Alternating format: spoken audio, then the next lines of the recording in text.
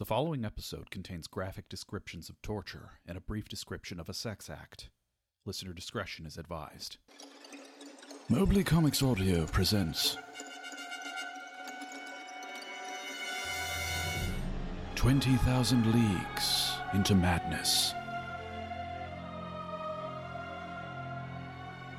Created by Brian Del Rio. Based on the works of Jules Verne and H.P. Lovecraft. Chapter 6. The Shadow of Innsmouth. Starring Brian Del Rio and Michelle Del Rio.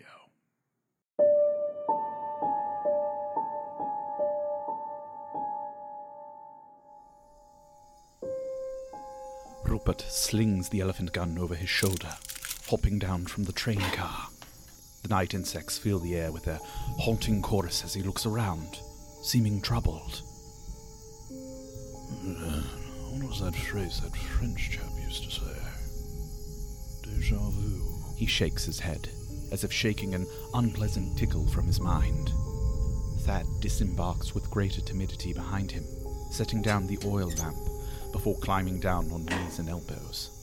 He snatches up the lamp, looking back up at me. I can see the glisten of tears in his eyes. He's afraid. You coming, Dakkar? I hesitate, thumbing the jewels on the handle of the sword at my side. The jungle, dark as the eyes of a skull, is wreathed in green mist. I am reminded of my dream, of the many-eyed, tentacled thing which called to me.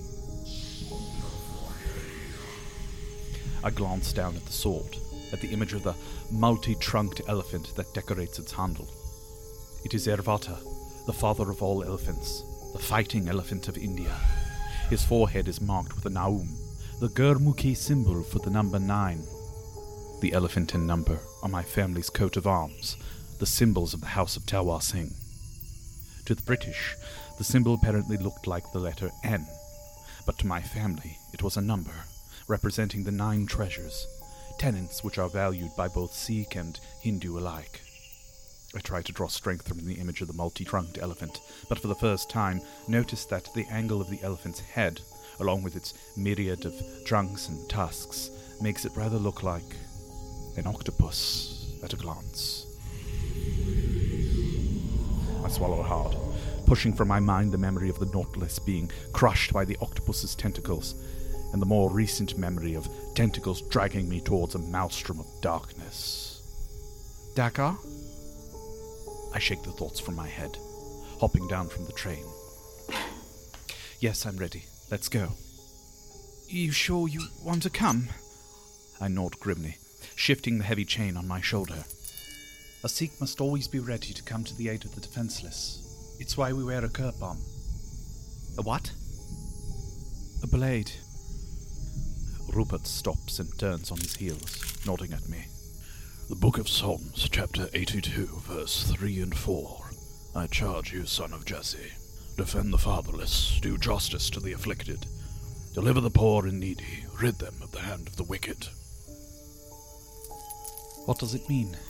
Rupert gives me a small smile. It means that your people and my people share more values than many realize. Come, lads, we have righteousness on our side this evening, and what is just shall always prevail. Now, let's follow the train up to where Vicar Higginbottom disappeared. We pick a path along the tracks, staying near the warm orange light of the train windows, walking from the car where I had retrieved my sword, back up to the locomotive. Rupert scans the woods as he marches forward, calling out the vicar's name. Bartholomew Higginbottom! Vicar Higginbottom, can you hear me? Dad!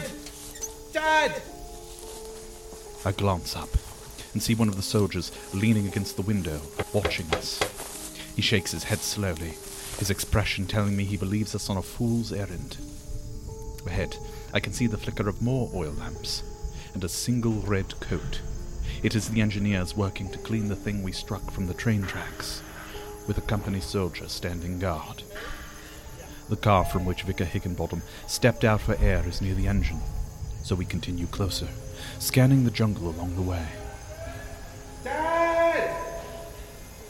Thad sweeps the light of the lantern across the trees, which appear as the bones of a ribcage poking up from the swamp. As our trio nears the front of the train, I hear an agitated British voice. As we get closer, I see to whom it belongs. A round man in a black bowler cap, with a cane on the crook of his elbow. He has bushy sideburns, as red as the temper he's exhibiting. He hovers around the workers like a seagull harassing fishermen for scraps. No. Do you have the slightest idea of the value of the parts you're just casting into the swamp? The engineer rolls his eyes and digs his shovel into the mound of slime, heaving another dollop of sludge over his shoulder. I'm a naturalist, sir. I was sent to this dreadful heathen land to catalogue such finds. A giant slug covered in eyes. Think of the value to science, you gormless git. Are you dead from the neck up? Those ain't eyes.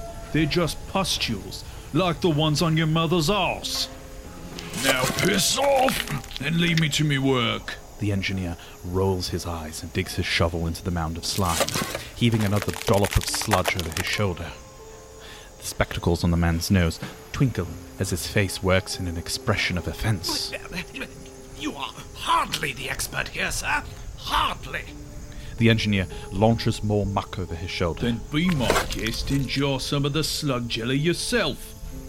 My only job is to get these tracks and engine clean so we can get out of this damned swamp and make it to Calcutta. Our party stops so Rupert can ask the soldier standing guard about where Vicar Higginbottom was last seen. Thad stands close to Rupert, but I find myself lingering in the distance. An eerie wind moans through the trees, like a dead spirit flying through the night sky. A glisten of something near the tracks catches my eye. I slowly crouch, squinting to make out what it is. It is some of the flesh of the slug, covered in glittering gold-green pustules which, indeed, resemble eyes. My heart begins to race as I remember the eyes which surrounded the door.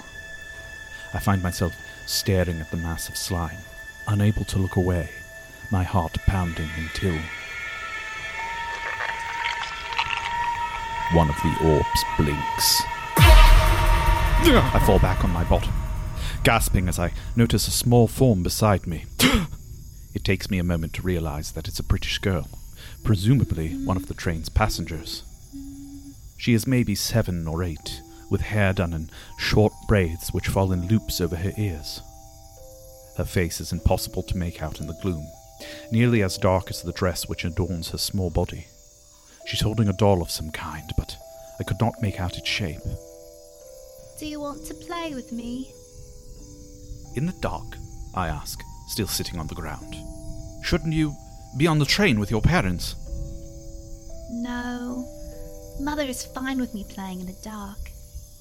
But it probably would be best if you stayed on the train.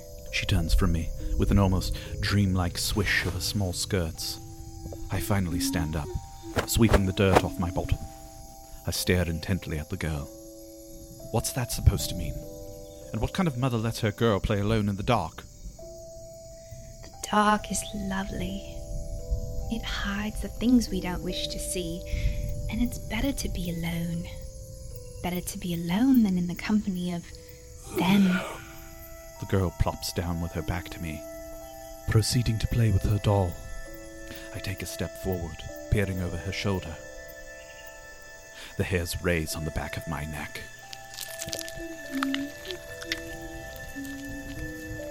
That's why you should stay on the train. It's good not to see, because some things cannot be unseen. With growing horror, I realize the doll she's playing with is not a doll at all, but some kind of hideous tentacle blob. Her pale arms covered in red marks from its suction cups. My God, what are you... My head snaps toward Rupert, who's pointing a smoking gun at the trees. You saw that, right? Says Rupert to the company guard, who's now training his pistol on the trees. Sure did, Dad. Panther it looked like. Do you have an extra round, son? Not for an elephant gun. Damn. suppose one round is enough to take out an overgrown cat. He turns to me. Come, Prince Dakkar, we have a lead. The company chap was kind enough to point us in the right direction. Still shaken by the gunshot, I take a moment to compose myself. Right. But Rupert, shouldn't you tell this little girl to get back on the I turn back to where the girl was sitting, but find only a plot of grass at the edge of the train tracks. What are you going on about? Thad's father needs our help. Come. I linger a moment as Rupert leads the way into the jungle, looking back at the spot where I am certain I had just had a most unsettling conversation with a most unsettling girl. I turn from the spot, squeezing the sword with a shaking hand. Coming.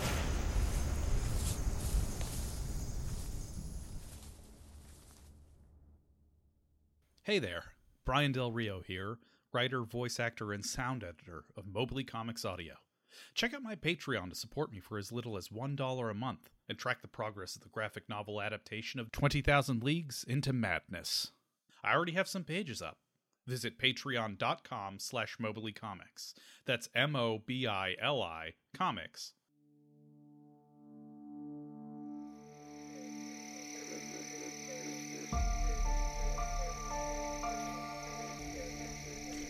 The bulk sucks at our feet, urging us to stop. The clawed branches of the trees tug at our clothes, trying to turn us back. Undeterred, we traipse into the dark swamp, its eerie green mist enveloping us. Kronakapur, Rupert murmurs as he slogs through the muddy shallows. There is a tickle of memory at that word. What? I have been here before. Many years ago. Suddenly, the trees open up, and a small village appears before us, empty and overrun by vines. Naught but shadows and mist inhabit its streets. I was under the command of then Lieutenant Colonel Innsmouth. Good God. Of all the places for the train to break down. He shakes his head as we pass several stalls which had once belonged to loom workers. The looms appear to have been smashed. Rupert turns from the broken looms, lowering his face in shame. Be sure your sins will find you out. The Book of Numbers, chapter 23, verse 32, says Thad. What was Lachlan Innsmouth's business here? I ask, squeezing the handle of my sword as I survey the shadows. The elimination of any exports that could compete with those of the East India Company. As we proceed forward, the moonlight reveals a field to our right, blackened by fire. I linger a moment, staring out at the decades-old destruction. This was a cotton field. At last, I remember. Karnakapur. This was that town. The one that used to export some of the finest rugs and bolts of cloth to all of Europe and Asia, before that Hindu cult took over. What was the name of those two deities they worshipped? We stop as a primitive wood statue appears in the square before us. Hideous in its simplicity, painted in what appeared to be blood, now dried and brown, with a pile of what looked to be small animal bones in front of it. Thad slowly approaches the pile with his lantern, dropping into a squat. Innsmouth. Such was his cruelty, and they deified him. Innsmouth? The Hindus here actually worshipped him. I recoil, imagining how such blasphemy would offend my devout mother. Rupert stares at the crude wooden idol.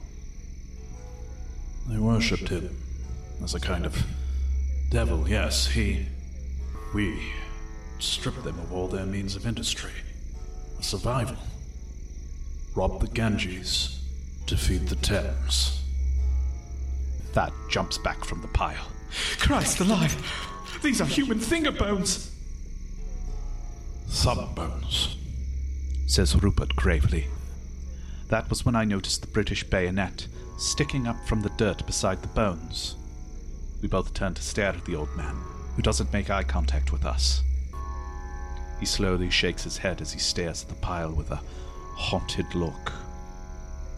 If some version of Innsmouth was the one deity, what was the other?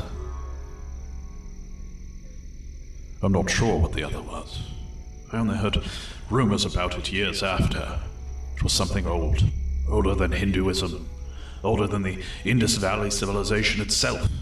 Some kind of statue or idol they found out in the swamp when their desperation drove them to scour it in search of food. Rumors from the locals said the Kanakapuri engaged in dark rituals to worship the idol. Human sacrifice, bestiality. Whatever they did, it changed the Kanakapuri. Somehow. I raise a skeptical eyebrow. Come now, Rupert. You can't seriously believe in the fish people have made a steep swamp. Rupert shrugs. Legends are often embellished truths. Whatever the change was, something about the Kanakapuri scared the surrounding villages. People don't need scales or claws to become monstrous. Just a uniform, or a high enough dose of desperation. Dad! Thad, wait! Thad tears down an alleyway and back out into the swamp. Rupert and I hustle after him. Damn the lad! I only have one shot! This gun is good for taking out a single animal, not a group of angry natives. I draw my sword, arm shaking from the weight of the blade. Then make that shot count, Mr. Deputy. I'll handle the rest, I declare, sounding far more confident than I actually felt. Who was I fooling? I could barely lift the thing, much less fight multiple assailants with it. We splash into the bog after Thad, pushing past dangling moss and vines, ignoring the vile things which slither past our submerged ankles and skitter up our wet legs as we wade through the water. Thad, wait! Rupert calls out in a hoarse whisper as we see red light begin to poke through the trees ahead and hear the ominous beat of drums. Shadows move back and forth amid the hellish glow, writhing, thrashing, and jumping as they move from right to left, from left to right. My blood runs cold as I hear their voices, braying and bellowing like beasts, as between frantic cries of pain and ecstasy they chanted.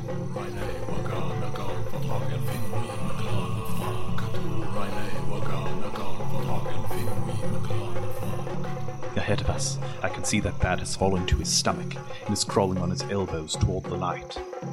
Thad! Rupert signals and we both follow suit. The mud swallows my forearms as I slosh forward on my belly like a snake. As we draw nearer, I can see that the bodies dancing in fevered circles around the bonfire are void of clothing. The darkness mercifully conceals the full extent of their actions. From the whip of reeds and the thrust of bent arms, I could tell many of the celebrants were simultaneously committing acts of self-torture and self-pleasure. There is precious little light to make out their faces, but from the strange shape of their heads, I could tell they were all wearing masks of some sort. At last, Rupert and I are on either side of Thad, who has stopped at the edge of the firelight. Our gaze rises to the statue on the other side of the flames, which was so roughly hewn and weathered that its form was difficult to comprehend in the darkness, though I vaguely discern the shape of a crouching animal or man. On the side of the bonfire nearest to us is some sort of latticework of ropes and bags dangling from pegs mere inches above the ground. Thad, do you see him? Where is your... Oh my god! That's when we saw it. The thing spread across the ground wasn't ropes and bags. It was Thad's father. He lay spread eagle before the flames on his stomach, bound by his wrists and ankles, his back and ribs opened like a book. They had removed his lungs and hung them from pegs so that they were spread like wings from his mutilated back. So too had his intestines been sickeningly unspooled, hung like garlands from poles near the fire. As my heart pounds and my blood turns to ice, thinking of how horrific a way to die that must have been, I notice the lungs are inflating and deflating. Oh my god! He's still alive! Thad claps a hand over his mouth. Oh my god! Bartholomew twitches and gurgles as a priest of some kind approaches, dropping into a squat in front of him. He points at an open Bible, set on a primitive stand before the vicar's face. The time has come. The sheriff sacrificed himself to stop your train, to deliver you and the book to us. I feel a chill run up my spine at the swamp priest's words. I knew which book he was talking about, and it wasn't the Christian Bible Bartholomew Higginbottom had taken with him as he had stepped out of the train earlier that evening. Innsmouth showed us the beauty of cruelty and taught us the ecstasy of agony. Now, cast the spell, cleric of the false god. Speak the invocation of Yog-Sothoth, he that lurks at the threshold, the outer god, born of the nameless mist.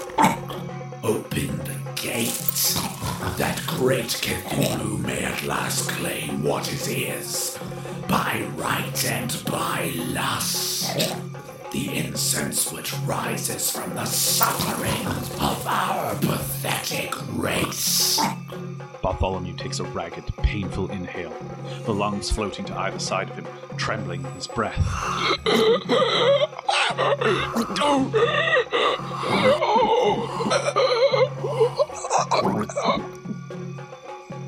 Rupert, please, we have to help him. Rupert sets a hand on Thad's shoulder.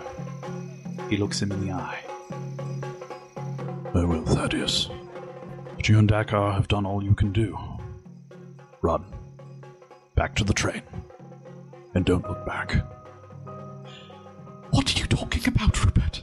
You said you would help. You said what is just will always prevail. Rupert gives the weeping boy a pained smile, and I can see the tears glistening in his eyes. I don't know if that's true anymore. But tonight at least, I can do my part to make it true. That's why you two are leaving, and I'm staying. Go. Be good, lads. Be good, lads. Cheerio. With that, the old conductor rises and makes his way through the trees, stepping into the firelight.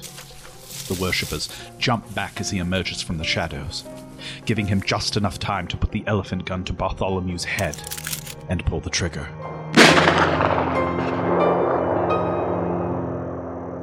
Rupert Debney, veteran of Her Majesty's Royal Marines, had made his one shot count. The blast of the elephant gun muffles Thad's cry of pain, and I clap my hand over his mouth, watching through eyes blurred with tears as the mob of worshippers pile onto Rupert. The old man drops his gun in acceptance of his fate, spreading out his arms as he shouts, "For Queen and country!" As the furious mob begins pulling him in every direction, I am able to maintain my silence until I hear the pop of disconnecting bones. One of the worshippers' faces snaps to where Thad and I are laying in the dark. And that's when I see what I thought was a mask was his actual head. Edged in firelight, I can just make out the worshipper's bulging, unblinking eyes, his flat nose, his shrunken ears, and the frilled slits on either side of his jawline, which glisten and pucker like nostrils. I stared at the creature before me, unable to come to grips with what I'm seeing. Surely it was a trick of the light. Surely I was overcome by fear, grief, and exhaustion. As it takes a tentative step toward us, I decide at last that we've lingered too long. I seize a fistful of Thad's shirt, launching him into motion with me. Run, Thad! Run!